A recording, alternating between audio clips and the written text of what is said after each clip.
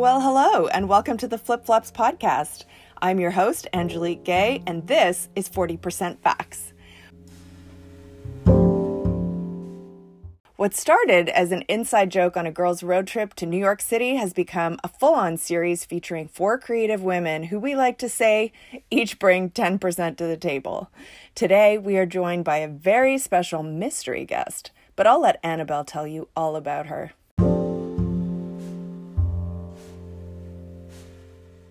Enjoy. I'm so excited. Hi, girls. Good Hello. morning. Happy Galentine's. Hey, What a good point. What a great Galentine's celebration. Exciting. It's really exciting. This is a huge, huge deal. Well, do you know if Emmeline's joining us or is she maybe? She's just a maybe, I think right? she's a maybe, but I told her she can come and go as she pleases with the baby. So Yeah, got it. So we're just waiting for the guest. I almost said her name. Oh my God, Annabelle. So fun. How are you guys doing anyway? Really good. Chloe had a fever all weekend, and I was really scared that this wouldn't happen today. But then this morning, her fever was gone. It was very strange. Good. Yeah, that's the way it works, right? With kids, they're so weird. It's so weird. It was like she was in an oven, and then this morning, It totally broke. gone and fine. Yep. And Valentine's Day party. Oh, I'm doing much better. Off I go to school. That's great. Aw. So I get to be here with you all. We see that they've joined. Very good. And So, good morning, everyone. It's Galentine's Day, and we are starting a new series on 40% Facts where we invite a mystery guest. So, Annabelle, take it away. All right. Okay. Well, first, I spent an inordinate amount of time writing up this write-up for this morning. I was very stressed out at dinner last night, but anyway. Hopefully, I do them a service with this intro. Okay. So, And getting if started. not, I've installed a trap underneath where you're sitting, and you will get sucked down. All right. That So. sounds good. All right. So, born in Brazil, this guest grew up and lived in many places across the globe, including Thailand, Paris, Ottawa, Banff, Montreal, Toronto, and LA. This guest got an early break in entertainment with little-known acts like The Wolfman in a Halloween-themed school musical, a local teen TV host on a TV show called Trash, and an occasional guest on a local college radio show hosted by Tom Green. This guest started honing their comedy chops in Montreal on open mic stages, eventually finding themselves performing on countless stages and festivals across the country, snagging a Canadian Comedy Award and a Juno nomination for their comedy acts, something I completely forgot happened. They've even opened for Norm Macdonald and Dana Carvey. But in addition to their hilarious stage presence, they have written for comedians like Sarah Silverman, Broad City, Wanda Sykes, and Jim Gaffigan at Just for Laughs. As well as they've also written for TV shows like Workin' Moms, Schitt's Creek, Happy Together, This Hour Has 22 Minutes, and Kim's Convenience. Sorry, I'm so nervous. Okay. And then, last but not least, this guest and I have been best friends for over 30 years, competing early over winning the draw to play the bass clarinet. I was drawn into her incredible capacity to name animals and toys with exactly the right name. We eventually shared a love for smoking Marlboros and drinking beer in Paris, even sneaking into a Paco Rabanne fashion show at the Louvre. I got that little fact for you, Sue. And watching Party of Five and 90210 every Wednesday. Dancing to Mr. Jones at Stony Mondays. Ordering Depends diapers for our teachers. And being roommates in Banff and Montreal, and even being written up about in an Onion headline together. At one point in our lives, I asked this guest at the Cock and Bull if she would ever imagine a night where we would not end up there together. And someday we might just open up a llama farm with her dog Wilma and my cat Steve and call it a day. So Yay! It's Rebecca! Welcome, Rebecca. My guest Hello. is Rebecca Kohler. Woo! Welcome, Rebecca. Thanks, everybody. Oh my God, it's so early in the morning here, and what a trip down memory lane I've already had. It was so hard to narrow it down. Oh my to just a God. few things. That was a great intro, Annabelle. Good job. Yeah. Annabelle, Thanks. did you remember that I was on that TV show called Trash, or was that written somewhere? No, I remembered that. Oh my God. And like I was trying to find it on like the internet yesterday. I could not find it anywhere. And you know I'm what not else shocked. you know what else I was trying to find was the name of that musical we were in together. I couldn't find it. I went down a vortex for an hour trying to find the name of that musical. Because it was some kind of like monster mash. Like Annabelle played a psychic. I was a wolf man. There were other creatures. Kate was Victor Frankenstein, because I reached out to her. I was like, "Do you remember the name of that play?" She's like, "No, why?" I'm like, "No reason." I was the star of that show, though. You were. You made me laugh so much. Well, I would love to hear your story about how you went from, this musical playing Wolfman to where you are today. Oh, what a journey it's been. And also, what's more fun, the musical that you did in school or real life? Oh, that's a great question. It could be a tie. Oh, well, that's pretty amazing if you're paid to do something that's as fun as doing school musicals. No, but that's, as soon as you start getting paid for something, it becomes less fun. I don't know if that's like a scientific fact, but it definitely feels true, because then the pressure's on, That's and then true. somebody's going to be mad at you if you don't do well. At the school play, they just pat you on the back and they're like, "Good job." And Yeah, you were cute in that wolf hat or whatever it was. I was very cute. But it's funny, so my story, and as Annabelle said, I was born in Brazil, and I lived in a bunch of different countries. And I just this morning, my mother sent an article about the children of diplomats and the difficulties they face.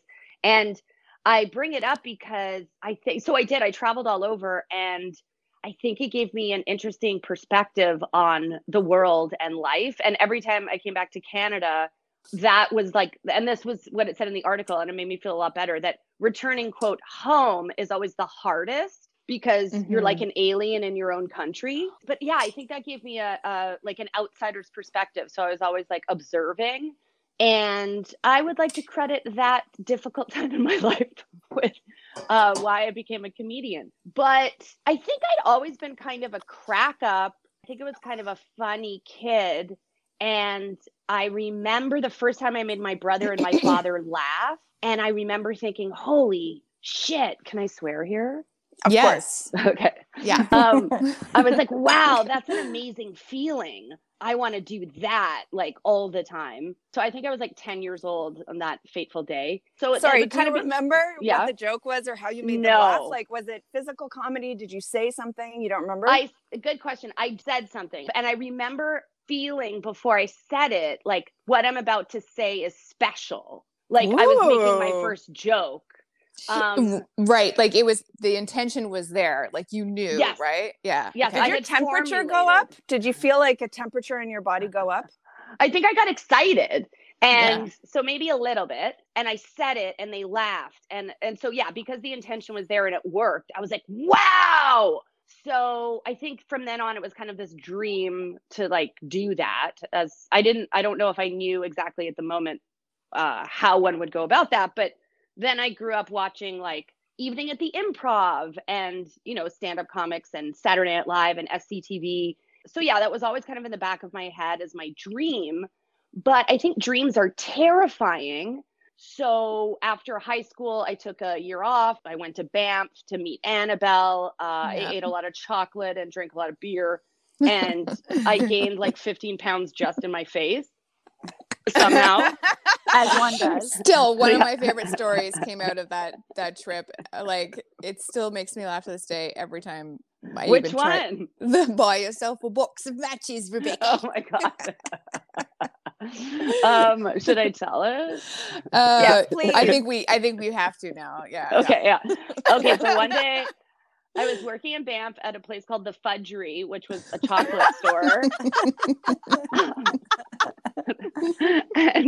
And on top of the place being called the Fudgery, I had to wear the most embarrassing uniform. It was like a white chef's uniform. You know, it was like the white pants, collared white shirt.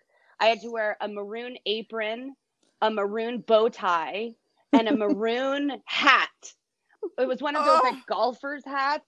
It was not a hot look. I wasn't picking up at work. Anyway, I had a smoke break, and in those days you could still, it was in a strip mall kind of, and you could smoke inside. So I was like having a coffee and smoking a cigarette. And because I drank so much beer and ate so much chocolate, I often had a lot of gas. And we would sneak in, and because you had keys, and we would grab fudge. I don't remember doing that. Oh my God, I was a thief. No, I remember doing that. It was gross. Oh my God. So there was so much chocolate. So yeah, so I'm standing there by myself on this break, and I farted, but I was by myself. I was like, whatever, no big deal. And then like 5 or 10 seconds later, I see a guy, this Australian snowboarder who we used to see around town, coming towards me. And I was like, oh no, I just farted. But I was like, I kind of sniffed the air, and I was like, I think I'm cool. I think I'm good. I think it's, dissipated. And then he comes over and we start chatting. We chat for a while, like a couple minutes. And he's like, well, I better go. And he's like, yeah, see you later. And then he turns to leave, and then he stops and he says, oh, by the way, you should buy yourself a box of matches. And I said, what do you mean? And he said, you know what I mean. And then he walked away. It was probably like I bombed on stage, but that might have been the most embarrassing moment of my life. Oh my God, that is amazing. You do the accent so well as well. Yeah. Well, my mother's Australian, so I have a leg up. Anyway, so yeah, I lived in Banff, and then I went to Montreal to go to university. I took English and history. I was bored stiff, and meanwhile, I had a pirated version of Photoshop on my computer, and I used to go home and play with that instead of doing my English and history homework. So then I transferred from university to college. I love, by the way, I live in the States now, and I love that here they don't know the difference. Whereas in Canada, if you're like, I went to college, people are like, ew. So there's like a different vibe. So I went to college for graphic design. But meanwhile, the whole time I was like, I really just want to be a comedian. But also it's so funny because my dad was like, he was freaking out that I wasn't going to university. And then I was able to get an excellent job from my college diploma. So I think that changed his mind. So yeah, so I finished graphic design school. And at first I interviewed for some jobs in Montreal, but they were all in that industrial, like middle of nowhere, like from the movie Office Space. The buses only run during rush hour. Anyway, I interviewed for these horrible jobs. I was like, fuck this. So then I became a waitress and started doing stand-up.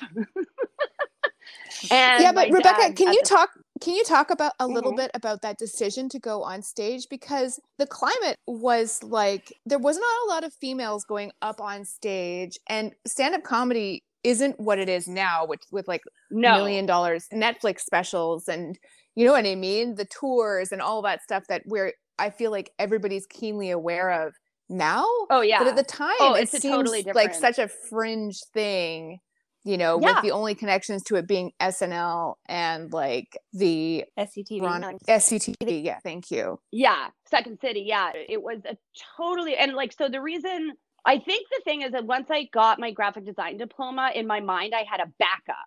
So I think that made me feel safer to try. And so it was something that had been niggling at me for years. And I finally was like, I started going to the open mics to watch. And Annabelle's sister, Elizabeth, at the time was because I think Annabelle was maybe living somewhere else. I might have still been in Banff. I don't think I was there for the very start of your stand-up. Yeah. You weren't in Banff anymore, but you were somewhere. But Elizabeth used to come with me, and we would watch these stand-up comics who we thought were hilarious. And looking back, they were like the worst comics ever. I hope some of them don't listen to this, but and finally, do you want to give specific names of who you're? So mean. So finally, after like going 5 or 6 times, I was leaving. I asked the doorman, like, how does one go about getting on stage at the open mic? And the guy was like, I knew you'd be asking. He could tell I was like scoping things out. Said, you call this number on Mondays and you leave your name. And I was like, what? Because he said, you thought it would be harder. Sorry, it's not. Because yeah, you kind of don't want it to be so easy because that means you have to do it. But back to Annabelle's point, like it was like this like shitty club inside a hotel. There was no there was internet, but there was no social media. There was no glamour. There was no glamour to this job. It Absolutely was like not. Yeah. seedy, shitty club with seedy, shitty comics. But it was just this feeling of like, I knew that if I died and never tried it, I would regret it in the afterlife. Yeah, I was just driven to do it. And so I called that number. I left my name. I was horrified. I worked on my jokes, and I remember thinking, and looking back, those weren't even jokes. I don't know what I was doing up there. I was just basically telling stories. But in the night before, Elizabeth, Annabelle's sister, came over and we watched Punchline with Tom Hanks. Like I thought this was like homework for preparation. So embarrassing. But at that time, though. there was so little out there. You'd have to like just grab at whatever is possible, you know? It's available. Exactly. Yeah, like Annabelle said, there weren't.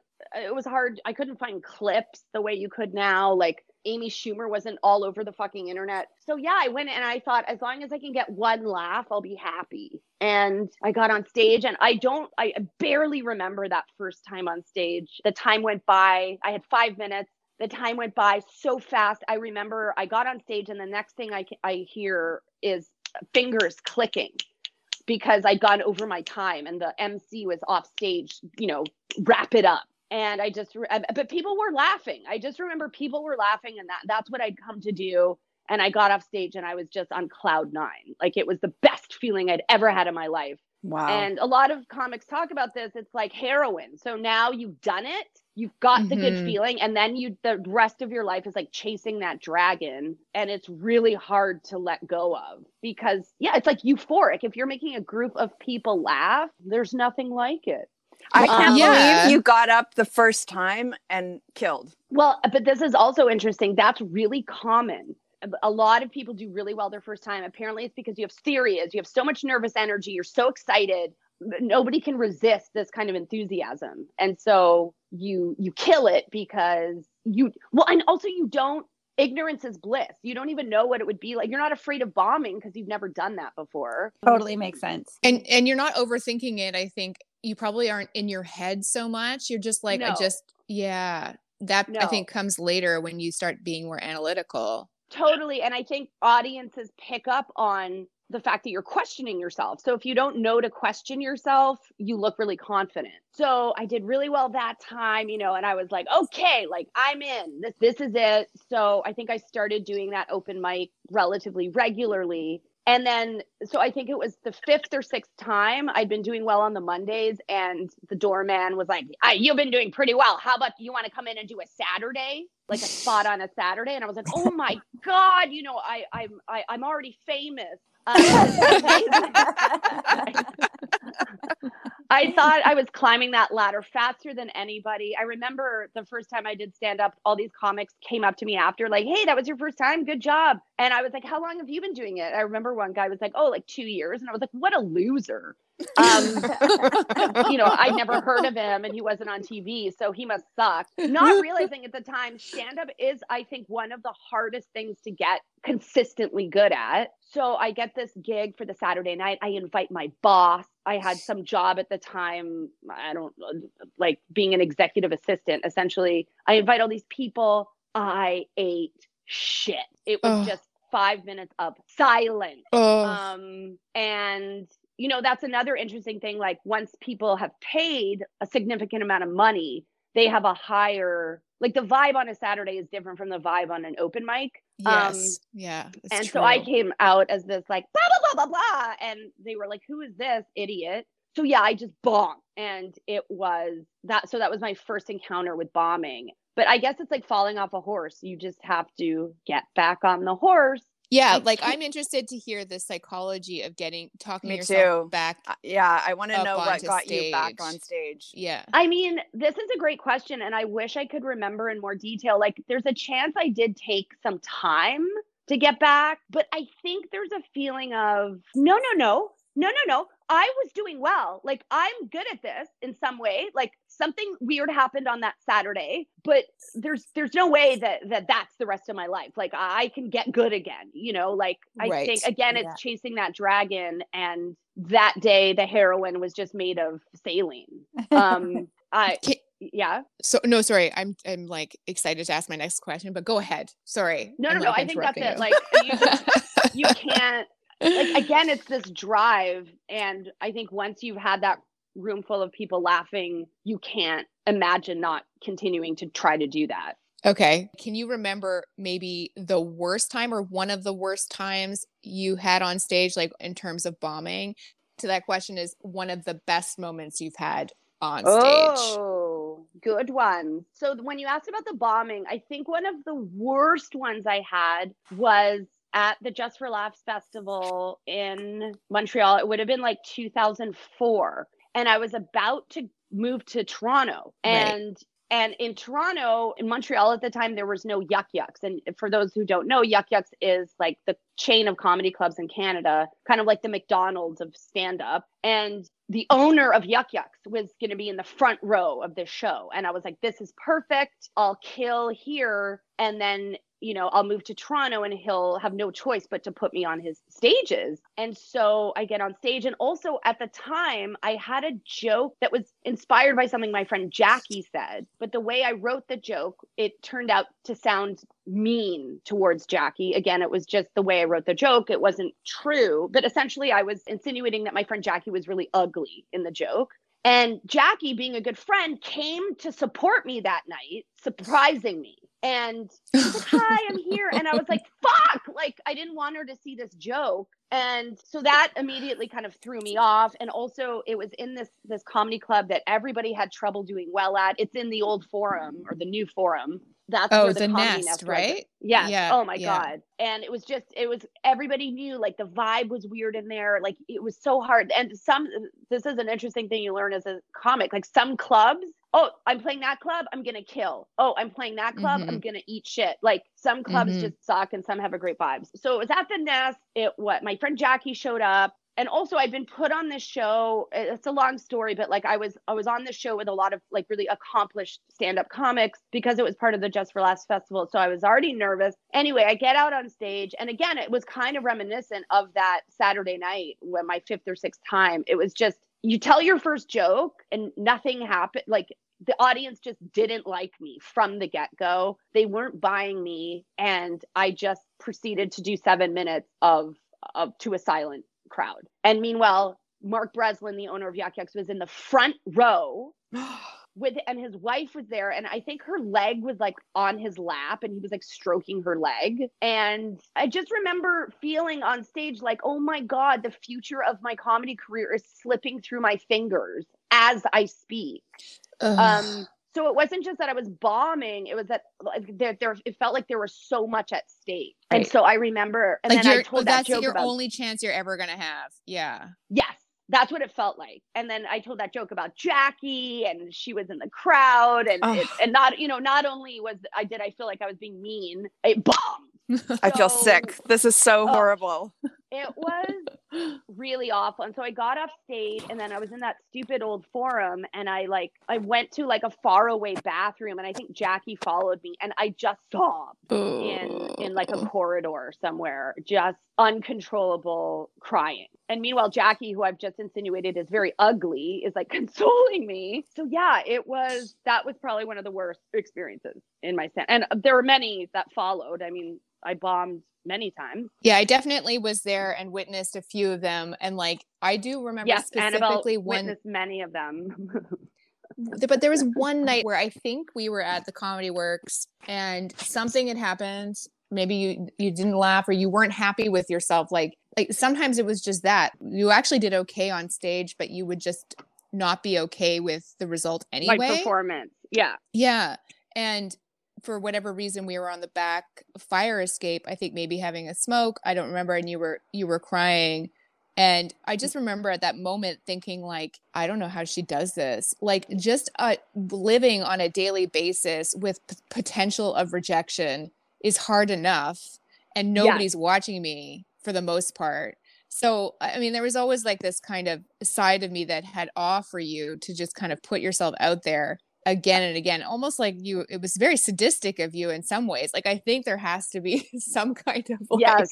maybe it's not sadism, but like masochistic. No, masochistic. Right? Yeah, masochistic. Yeah, exactly. No, well, yeah, because you're like, oh, I had awe for you. Like, I'm like, you should have been like, what's wrong with this idiot? Why does she keep doing this? Clearly making her upset. But yeah, no, because that's true. Sometimes you do fine, but you know that you screwed up in your own personal way. And that feels almost just as bad as bombing. Yeah. People be like, oh, I love that photo or this wedding. And I am like, I can't see what other people see at all. Like you think, oh, those wedding photos suck. Yeah.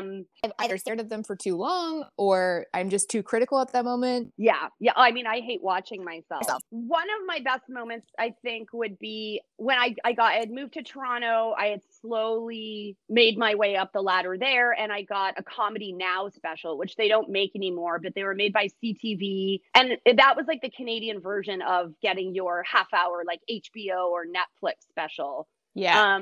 Although again, it was CTV and they used the same set for like 30 years. But but I remember I had to do 44 minutes because if they could get 44 minutes out of me, they could make an hour-long special. But mine was only supposed to be half an hour, but they were like, do 44 just in case. And I had to fill all that time. Anyway, long story short, I killed at that show. It was a real highlight. It was TV taping. This is something you don't want to screw up. And not only did I not screw it up, but I did great. And that was just really satisfying. And I did the 44 minutes. It did only end up being half an hour. But at the time, I was really proud to fill 44 minutes and do well. That must have felt amazing. Yeah, it really did. And I remember I got off stage and my brother was there and he texted me, like I was backstage and I got a text from him and he just said, holy fuck. And it really did feel like that kind of like, holy shit, I fucking killed that show. And actually, I have a clip of that up on my YouTube and it's had over 1 million hits. Oh my God. Whoa. But it's been up for like 10 years. So, even so. I know, and I still get comments on it, both good and bad. It's kind of funny. But anyway, so that was like a really satisfying moment in my life for sure. Anyway, I know there was another question in the pipeline. Well, I'm just curious, just to continue on your story. So how did you go from doing stand-up to writing for television? Right. So I was doing stand-up. I moved to Toronto. And by the way, just to revisit quickly that whole Mark Breslin thing, that really did injure me because even though Mark Breslin knows some comics have bad sets sometimes, in my head, this man had seen me fail. So when I finally did approach Yuck Yucks to do their stages, I couldn't shake this feeling like that, oh, this man thinks I suck. Right. And like it put me in yeah. I'd been tainted, and it put me in a really vulnerable position in terms of like standing up for myself within that institution. Because like, I remember when they finally did put me on their roster, I think I was getting like $50 a show. And years later, I remember talking to some male comedians and I was like, oh, I started at $50 and they laughed at me. Oh, they'd all started at $85 a show. Like, and, and this kind of thing. So my worst enemy throughout my entire career was absolutely my lack of self-confidence and lack of being assertive. That was a real damaging aspect of my personality, which also, unfortunately, I think is what made me funny. So that's a catch-22. I did move to Toronto. I did start climbing the ladder. I was well respected. And about 10 years in to doing stand-up in total, I was doing a show at some small festival and a guy who wrote for This Hour's 22 Minutes was there. And he was like, you're a great writer. Your jokes are great. You should write for television. And I was like, what?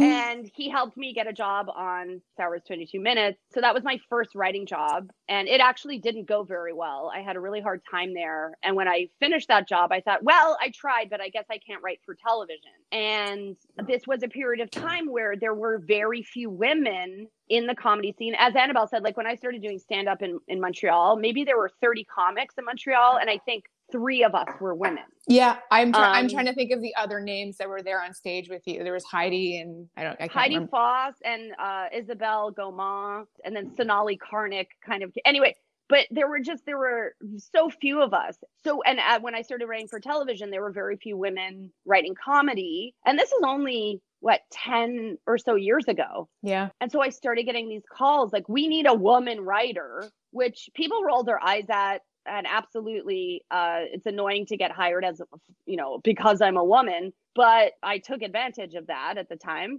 And so I just started getting these like, oh, do you want to write for this sketch show? Or I started doing the debaters. Anyway, yeah, it was kind of like a slow build and just these like random little one-off writing jobs. And then I got a really great agent who helped me get my first scripted job, which was Kim's Convenience. And that's where the TV writing really started to take off. Yeah. I love that show. I love that you were a part of that show because that show has made me laugh so hard. People really like it. I think they did a great job. Although I don't know if you guys know, there was a lot of controversy recently about the writer's room on Kim's Convenience. No. No.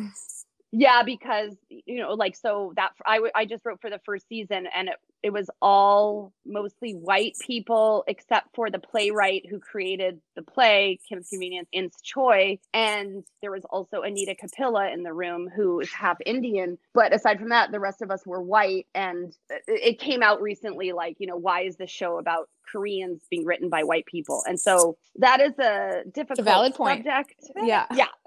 And yeah, it's obviously that's something that's getting a lot of attention for good reason these days, but it's also a really complicated issue. Anyway, well, let's not get into that. I'm afraid I'm going to put my foot in my mouth. Yeah. Can we talk about writing for working moms? In my opinion, you wrote the most beautiful episode on that show, and I'm up to date on the shows. Which one? It's the one where one of the characters has an abortion. Oh, yes. And it was just it was incredible. It was such a beautiful episode. So I wanted to hear about what it's like to work with Catherine Reitman and be in that writer's room. And also the character you played was absolutely hilarious. I love that character. Shirley. Why did she never come back? Shirley. Did you come up with her name?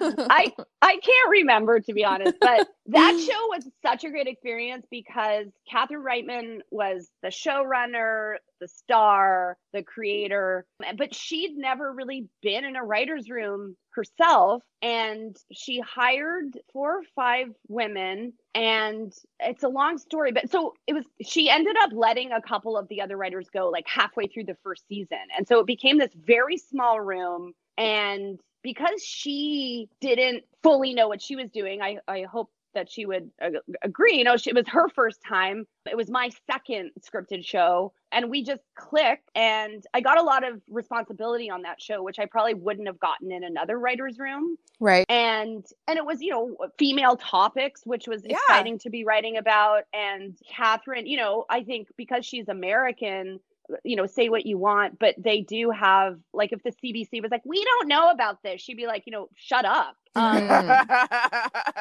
I love hearing that. Yeah.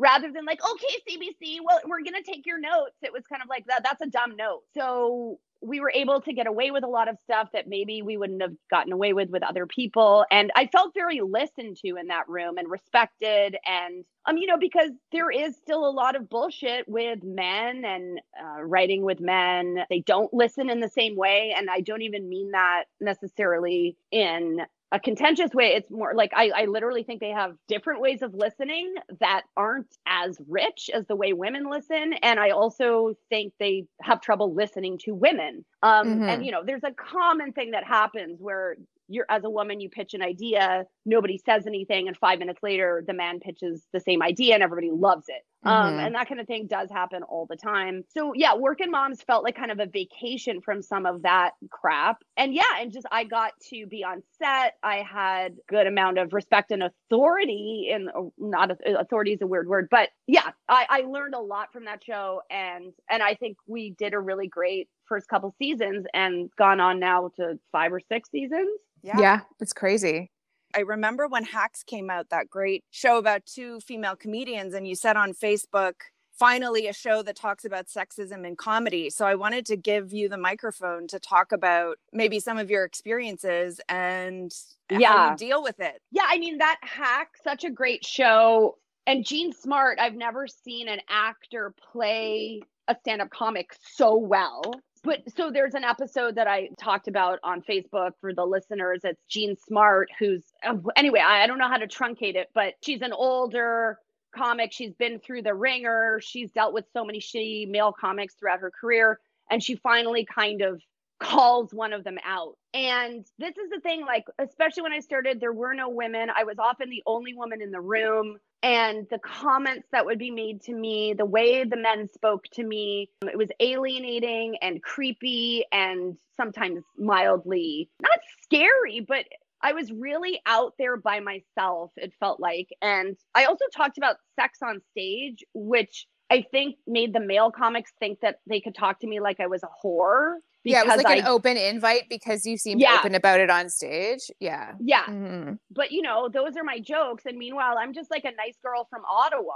And you know, it's a really gritty, grimy business. And you know, like club managers would massage me and you know, I'd have to be in these cars with these comics who would tell me how I should do my jokes. And there was a lot of I witnessed a lot of conversations where you were talked down to by other male comics who were in the exact same position as you were. And it was just like par for the course at that time, you know? I don't even know. It really was. Yeah. I don't even know how much we even noticed it because the culture at that time was just so not for women. It was so much of it we just put up with without even realizing we were putting up with it. Yeah. I mean, you know, there was no Me Too movement. I just presumed this is what you had to do. And that's kind of what Jean Smart's character says in that show. Like, who was I going to complain to? And if you complain about something like that in those days, you just wouldn't get booked. That's right. Like, you know, it was like, sit down and shut up or get out.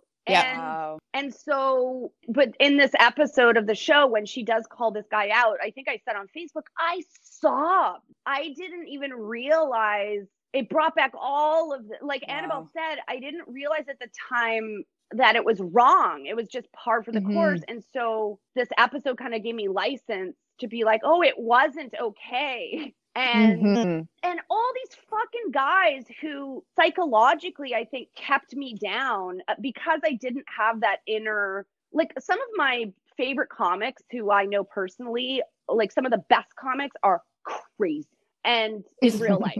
And I almost wonder if you need that crazy to, because they have this vision of themselves where they're like fucking amazing and I'm the best. And like, I never had that. I'm like, I hope it's okay that I'm here. Sorry to bother you with my joke.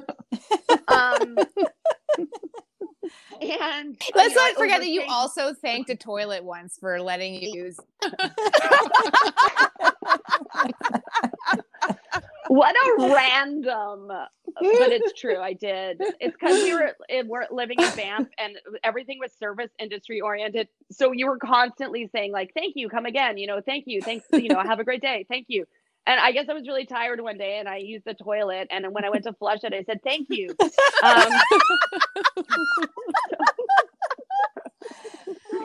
Best story ever. What do you do if you're in a writer's room and something like that happens? Now, post Me Too, are you comfortable saying something about it or? No, I mean, it's a great question. But again, if I worked on a show a year or so ago that was with men and I was the only woman aside from the script coordinator, and they were actually men who I knew and I like as people, but I was constantly dismissed in a nice way, but it's as if they couldn't process the fact that my ideas might have validity.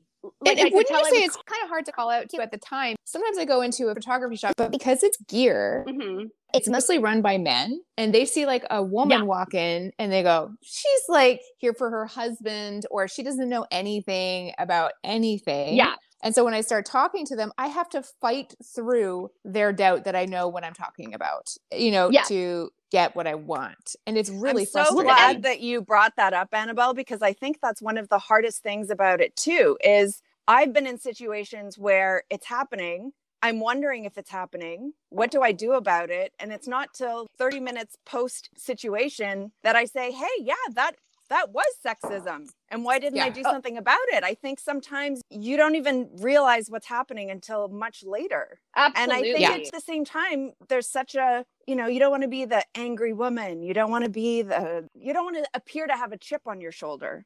And but also, I don't think that way. So like if I was running a photography shop and someone came in, so true. I wouldn't be like, oh, this person doesn't know anything, right? Based on how they look. But I really do think that happens, but I don't make the assumption that that's happening. And I think you're starting from. Yeah. Well, and I think what's the scariest part is that those guys don't know what's happening either. Yes. Yeah. And that's why it's so difficult to call it out, because if they knew and you said, hey, you're being sexist, they'd be like, oh shit, yeah, sorry. But you say, hey, you're being kind of sexist, they're like, what? No, I'm not. I'm just existing. Excuse me. Like, how can you fix something if you don't even know if it's a problem? It's so ingrained in our society. And like, even the best men we know, I think, can be extremely sexist, but they consider themselves to be progressive. So like the future's female, but they don't know how to listen to you. So So you're right though. If you call them out, even today, if you called somebody, hey, I think you're being kind of dismissive because I'm a woman, again, they would take offense and think you were crazy. And I don't think they absorb it. Totally. And they'd be hurt too. So even they think they're trying. Oh, and then you get into the whole broken male ego, which is just don't even get me started. And that's why I love when they say that women are more sensitive and more emotional. And there was an episode in Sex and the City where Carrie said that, you know, she's like, they're I can't remember her exact wording, but she really calls it out. And then she says, and those are my male friends. And yeah. And I was like, that was one of the first times where I saw it called out, that men are so sensitive and so emotional. Yeah. Oh, and way more fragile, I think. Oh, so much more fragile. In a lot of ways. Yes. And, you know, I mean, I think I'm considered fragile in my family because I cry. And I hate that equivalence though, because like I will get into an argument with Dave and I'll start crying. He's like, stop crying, because he thinks that I'm trying to manipulate him with tears. And I'm like, no, this is just the way that I'm crying. It's just the way that I'm crying. Like, I have to express myself this way, and my frustration's coming out. Like, it's not a weakness to cry. Yeah. No. Guys, I have to go, but I just need to say, Rebecca, I adore you. I cannot wait to see more of your comedy. And this has been so much fun, and I can't wait to hear the rest of what you guys talk about. Well, thank you so much for coming. And have a great day. Thank you. Love you. Bye. Bye. Talk soon. So wait, what were we talking? Oh yeah. I don't know how, again, like it's Me Too movement has done so much for us, but there's still all of these like, you know, after George It's not Floyd, fixed. No, not at all. And, you know, people are like, do better. Like men, I don't know any man who's like sitting down to actually understand what these dynamics are like, these invisible dynamics. Yeah, true. So I think what we need is just more women and other marginalized, I guess I shouldn't include, I don't know if I'm allowed to include women in marginalized groups, but so that there's a group of people who can be like, no. Yeah, and more shows, frankly. I know, Angelique, you wanted to talk about. Yeah, I did. I wanted to talk about And Just Like That. And, you know, I wanted to talk about sexism and ageism, but I think they're intertwined. Annabelle and I were out for drinks last weekend, and we were saying, And Just Like That, how imperfect it is. But at the same time, thank God there's one show on TV with four older women. Actually, there's more who are over 50, and how that's so rare.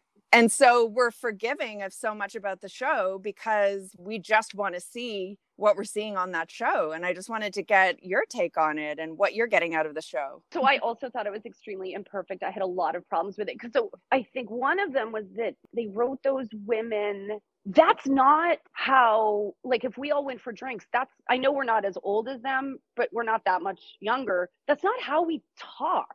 No. They all have these kind of preconceived, like a man took a shit in my hand. That's what I talk about when I go for drinks with my friend. I'm not this kind of stodgy, I know that's a random thing to say, but they weren't talking real enough for me. And I know they have to write a TV show, and these people have to have these perceptions of the world to keep the show moving. But anyway, yes, okay, to your point, thank God there are these four women on our screen, and, you know, with older faces, except for Charlotte. It does make me feel better. It's the same way when how the Gap now has different size models, so you can see how the clothes look on different. And you're like, oh, I'm a normal. And so also seeing older women on screen, I'm like, oh, I don't have to feel as ashamed about my forehead 11. Yeah, and I was actually really happy when Carrie decided not to have plastic surgery. That for me was a win on the show. Even though I find so much of the show is really tone deaf, I liked that. No, me too. You're right. That was a really important moment. Was somebody going to say something? I think I often will look for a show that feels like something like my life, because I often feel like I'm not visible. All of this work that we've done, everything that we have been accumulating is somehow invisible. Yeah. I am more sure of who I am, and yet now I don't have the ability that I had when I was younger. I don't understand why that is. Well, I mean, I think there is definitely, I don't know if you guys have noticed this, but I do notice, when I walk into a bar now, even if I look amazing, I don't get the same, there's an attention that wanes as you get older. Absolutely. And it's almost like they can tell from the corner of their eye, like, that's an older woman, I'm not even going to turn my head. It's like an energy. And like, you mentioned having kids, there's also something, because I don't have kids, and there's this feeling of, oh, I'm not young and hot, and I also am not a mother. So why do I even exist? Like, wow. I don't have either of those. Because at least if you're a mother, like, oh, well, you used your body to procreate, and that's what you're supposed to do, and you're a mom or you're a hot ingenue. But if you're neither of those things, what are you? You're just an old lady. I'm just an old lady. I just heard a great podcast, and it was a woman in her 50s, and she was saying, we get divided into 3 categories in terms of our age. And you really jump from this middle phase to all of a sudden being seen as a crone before you're a crone. And so there's a third phase that needs to come in, and she called it the queen phase. And she said, we have to put this out there. And I heard it on Elise Lunen's podcast called Pulling the Thread. And I thought that was so great, because to your point, Annabelle, we feel full of wisdom. We feel like we've accomplished so much. We're confident. And yet, where are we being represented in a way that has to do more than what our face looks like? Yeah. And like as men get more and more knowledgeable, they're considered wise and accomplished and experienced, and we're considered washed up. Yes, exactly. Also, and because there's no visibility of what our lives are actually like I'm in improv, right? And I'm one of the older people there. And often when people find out my age, they go, what? Like, you don't look that age. I'm like, yes, I actually do look 43. I just, maybe your idea of what 43 looks like. Yeah, exactly. Yeah. Usually on TV, someone that age is played by someone younger. Yeah. Yep. I mean, the whole beauty industry, when I was looking at magazines, is they were showing skin cream and the model was 12 years old. So there's such a disconnect. And so my whole life, I grew up being terrified of being in my 40s. And then I'm in my 40s now. And I'm like, this actually isn't that bad. No. Why was it's like this fear that is instilled in us. And then how many times have you found yourself looking at someone, you're like, she looks pretty good for her age. And then you realize, no, we've been completely lied to about what women actually look like. And actually women look great their whole lives. Mm-hmm. And we're told that we don't, because it seems as if we're just valued as like a sidekick character. Yeah, and again, like just this idea of having it on screen. Like even I was watching Inventing Anna about Anna Delvey. Okay. And Anna Chomsky from Veep. Also, she played My Girl many, many years ago. There's a scene where she's like at the doctor and she's lying down, and she had those neck rolls where the skin gets kind of loose. And I was like, I couldn't even concentrate on the what was happening in the moment, because I was like, oh, she has those neck rolls. She's a real person. Yeah. But it's so true. I mean, you and I, we were talking about necks last week, because it's one of these things that you don't think about when you're younger. And then like I read, what's her face's book? Nora Ephron. Yeah. And I was like, well, I'm not worried about my neck yet. And then like 6 months later, I am. I know. It just I know, you happens. start seeing these things happen and you're like, oh my God, it's happening. But yeah, if I saw more of those neck rolls regularly, I think I would be like, oh, that's just normal. Whereas when it happens to me alone, where when I accidentally turn my iPhone camera on myself, which is horrifying. Yes. I feel like some kind of like faulty, defective human because this thing looks so gross. But if I saw it every day, I'd be like, oh, it's normal. Yeah, I actually, I like that. And just like that, like Carrie's neck is totally an older neck. And I didn't even really process that until halfway through. Like it wasn't even something that stood out to me until I took a closer look, you know? Yeah. Yeah. But in terms of like women's stories, I think, and again, this is a touchy area. I think the focus of the industry right now isn't really on women per se. Like, I mean, it is maybe more than it was 10 or 20 years ago, but there are other people that are being highlighted. Mm-hmm. And so I feel like women kind of got a few minutes there, but we're not the priority at this time. And so hopefully I really am afraid of saying these things. But I think also like another thing I think about is, so should we be looking to other industries, and where are our role models, and where are you looking? And I sometimes I just challenge myself with that question, because I think if you can see what it, other industries though?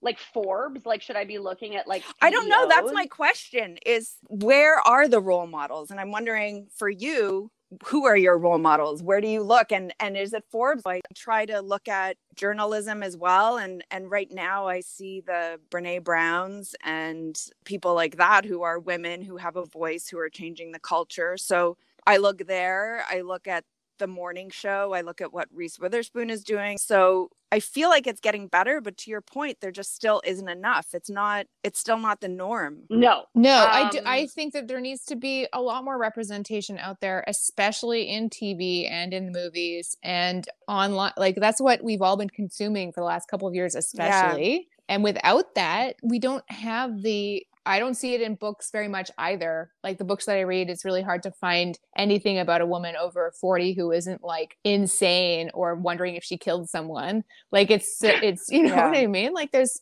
still not a lot of content out there for women. And also the stuff on TV is often very sort of like still not accurate or representative. Like, and just like that is just not representative of what my life is like as an older woman at all. But at least I'm seeing their problems are ridiculous. They're not problems. No. There's still a lot of judgment in that show. Like the way, like, I'm not condoning cheating on your husband, but like Miranda's clearly having this kind of crisis, midlife crisis, or, like, oh my God, maybe I'm a lesbian. Maybe I want more for my life. And I would never throw judgment on my friends for that. That's such a good point, Rebecca. I remember seeing those scenes where both of them are judging her, and I was really surprised. Yes. That this show where Carrie was cheating on someone who was married, looking for advice from her best friend. And the advice was, men have been doing this for a long time. It's fine. And yet one of the characters do it, the shoes on the other foot. And all of a sudden she's getting this judgment. And I remember thinking, this is not the show I signed up for, because why should she stay miserable in this marriage? Exactly. Yeah. And Annabelle and I talked about the scene where it actually happens, where Miranda has sex with Che in the kitchen. Yeah. And then Carrie's like, what are you doing? I know. That does not feel authentic to the character at all. No, or the friendship. And so I do, and so I think there are still these tropes. And like, I don't know who's writing that show. I think I saw a picture of the writer's room. There seemed to be some women in there, but I actually listened to the podcast. So Michael Patrick King and two of the female writers do a podcast after every episode and talk about what they were setting up and what they were exploring.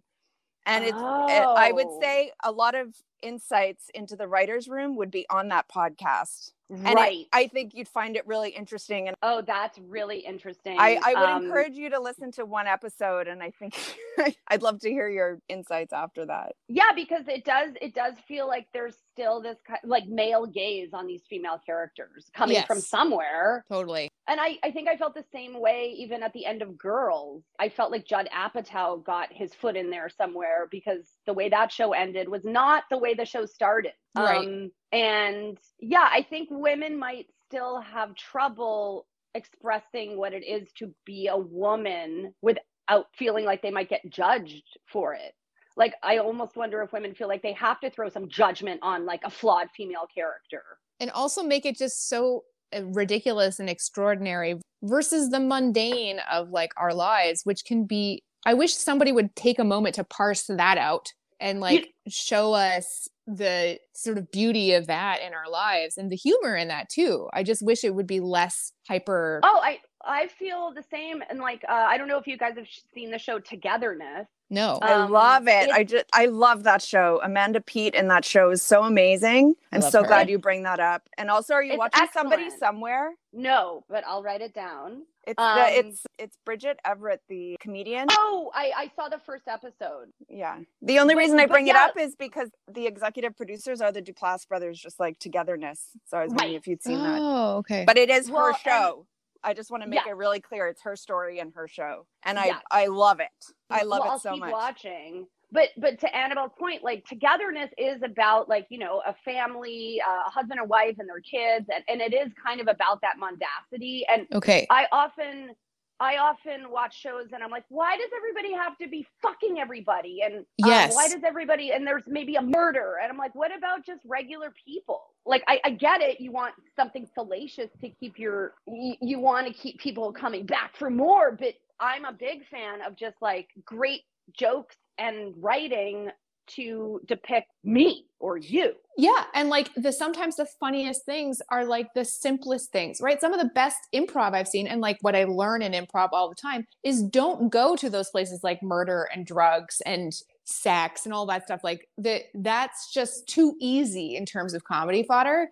And that what's actually really wonderful are those moments where you're just sitting quietly and having like a coffee or reading a book or whatever it is. There's these moments that are just not explored in the same way that I wish were, because there's so much there there's so much richness and beauty in the everyday, in like how a person sits and has their cup of coffee in the morning and getting your kids off to school. These are beautiful moments. Like I was having a conversation the other day with someone who was saying that their kids don't talk. And she was saying, and then all of a sudden her son after work will all of a sudden open up and all this stuff will come out. And you don't know when your kids are going to start sharing with you. And so, to your point, let's have a show called The Mundane Show. I think it would actually be Mondacity. It would actually be really interesting. Yeah. Or like, even like you're talking about morning coffee, like I want to see somebody sitting alone, having a coffee and then lifting a butt cheek and farting. Like, yes, exactly. You know, those regular things we do when we're by ourselves or with our loved ones. There's so many little details in there that nobody seems. It's like no, let's have this person become. I mean, there's nothing wrong with, you know, Miranda discovering she might be gay, but there's also a lot of like, we feel like we have to go to these, oh fuck, now I'm going to put my foot in my mouth again. But no, and like, I want everybody to be depicted on television. So that's a bad example actually, but it is when we feel that we have to have, you know, like this Game of Thrones, like I'm having sex with my brother, to keep people coming back. Yeah. To keep people interested, you know? Yeah. Yeah. I'm like, well, what about Miranda's terrible backpack? Can we talk about that? Because it's in every episode and it's just awful. But you know what's so interesting is like a show and just like that comes out and all of a sudden it gets just all the stones are thrown at it because there's only one. You know, if there were 10 shows about women over 50, then we could like have a real conversation. But at the same time, it's almost set up to fail because there's just not enough out there. Well, and that was the whole thing coming up as a female comic. If you did badly, it was, oh yeah, women aren't funny. Right. Yeah. But if a man does badly, nobody's like, men are bad at comedy. Yeah, just had a bad night. Also, like I remember a lot. You would talk about sex on stage, and they'd be like, "Oh, she's so blue with her comedy," and it's so like, dirty. It's so dirty, and it's like she's doing exactly what all the other men are doing. It's just that it's coming out of a woman's mouth, and that's the only difference. Yeah. So I know you guys have to go. I just want to ask one more question, which is are things different now, Rebecca? In comedy? Yeah. Sorry, that was a broad question. Yes. I mean, yes, they're so different, especially here in LA. Like I go to these shows, it's like, you know, all women or like half the performers are LGBTQ, you know, which again, I have a lot of gay friends in comedy who found it really hard coming up. I'm the woman, they're the gay, you know, and also social media has changed. Like also when I started doing stand up, as Annabelle said earlier, it was the fringes. We were like the island of misfit toys. We were nerds. We were not attractive. We didn't dress well. Comedy now is like, it's hip, it's a fashion show, like it's a very different industry altogether. And I think there's a lot of great stuff in there because there are so many different people being represented, but it's also become in some ways like, it's not necessarily how funny you are, it's how many Instagram followers you have. And like, that's a whole other conversation, but it's definitely better. But as we've also discussed, it's not fixed. And, you know, especially like those guys who think they're progressive in a writer's room who are actually sexist, like we're going to be dealing with those guys, I think, for at least a few more years. Yes. Yes. Yes. Well, thank God for Catherine Reitmans of the world. Yes, exactly. Wow. Well said. Well, thank you so much. I could talk to you all day long, but obviously, you probably, maybe you'd like to have your breakfast. Maybe you. I don't eat breakfast, but I will, I don't know, do a crossword or something. Well, you're welcome back anytime. I love chatting with you. I love your insights. You're so interesting and funny. And this was a huge honor for me. And again, like I said, I thought you wrote the most beautiful episode of Working Moms. Well, thank you. I'm touched by this, and it's been a pleasure, ladies. So Thank nice you so talking much. to you, Rebecca. You too, as always, Annabelle. Okay, bye. Have a Thank good day, you. you guys. Are you still there? Yes, I am. Hold on. Yep. I'm leaving. Oh my God, that was amazing. That was fun. That was really fun. Really fun. It's How so was funny that for because you? I know her so well, but it's not like we sit there and dissect her life and like, you know, often a lot of the things that we were talking about, I was just present for, but I wasn't like, her decision to go into comedy is not necessarily a clear one for me. It was just a part of like our lives. So it was just interesting to hear someone tell their life story, especially someone that you know so well, you know? But that's wild that you've been friends for 30 years and how much things changed. 30 years, yeah. And yet the issue is still there. Yeah. Hopefully in some time we'll be able to look back on this and say things have changed. Yeah, I think things change and then they don't change. And it's a back and forth. But then if you look back on the way things were, it's definitely changed a lot, but there's still, as Rebecca was saying, it's still not fixed at all. Yeah. So how do you deal with it when you're getting your camera and someone is clearly doubting you? I just tend to internally roll my eyes. Yeah. Like, oh, here we go. I just have to really prove that I actually know what I'm talking about and watch them kind of try and not look shocked on their face. It's ridiculous.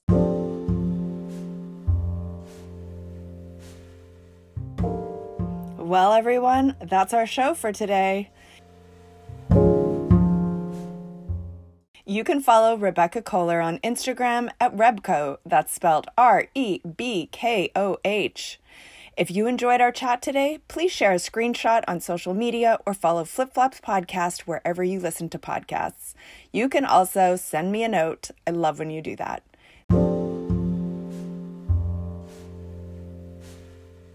Thank you so much for listening, and talk soon.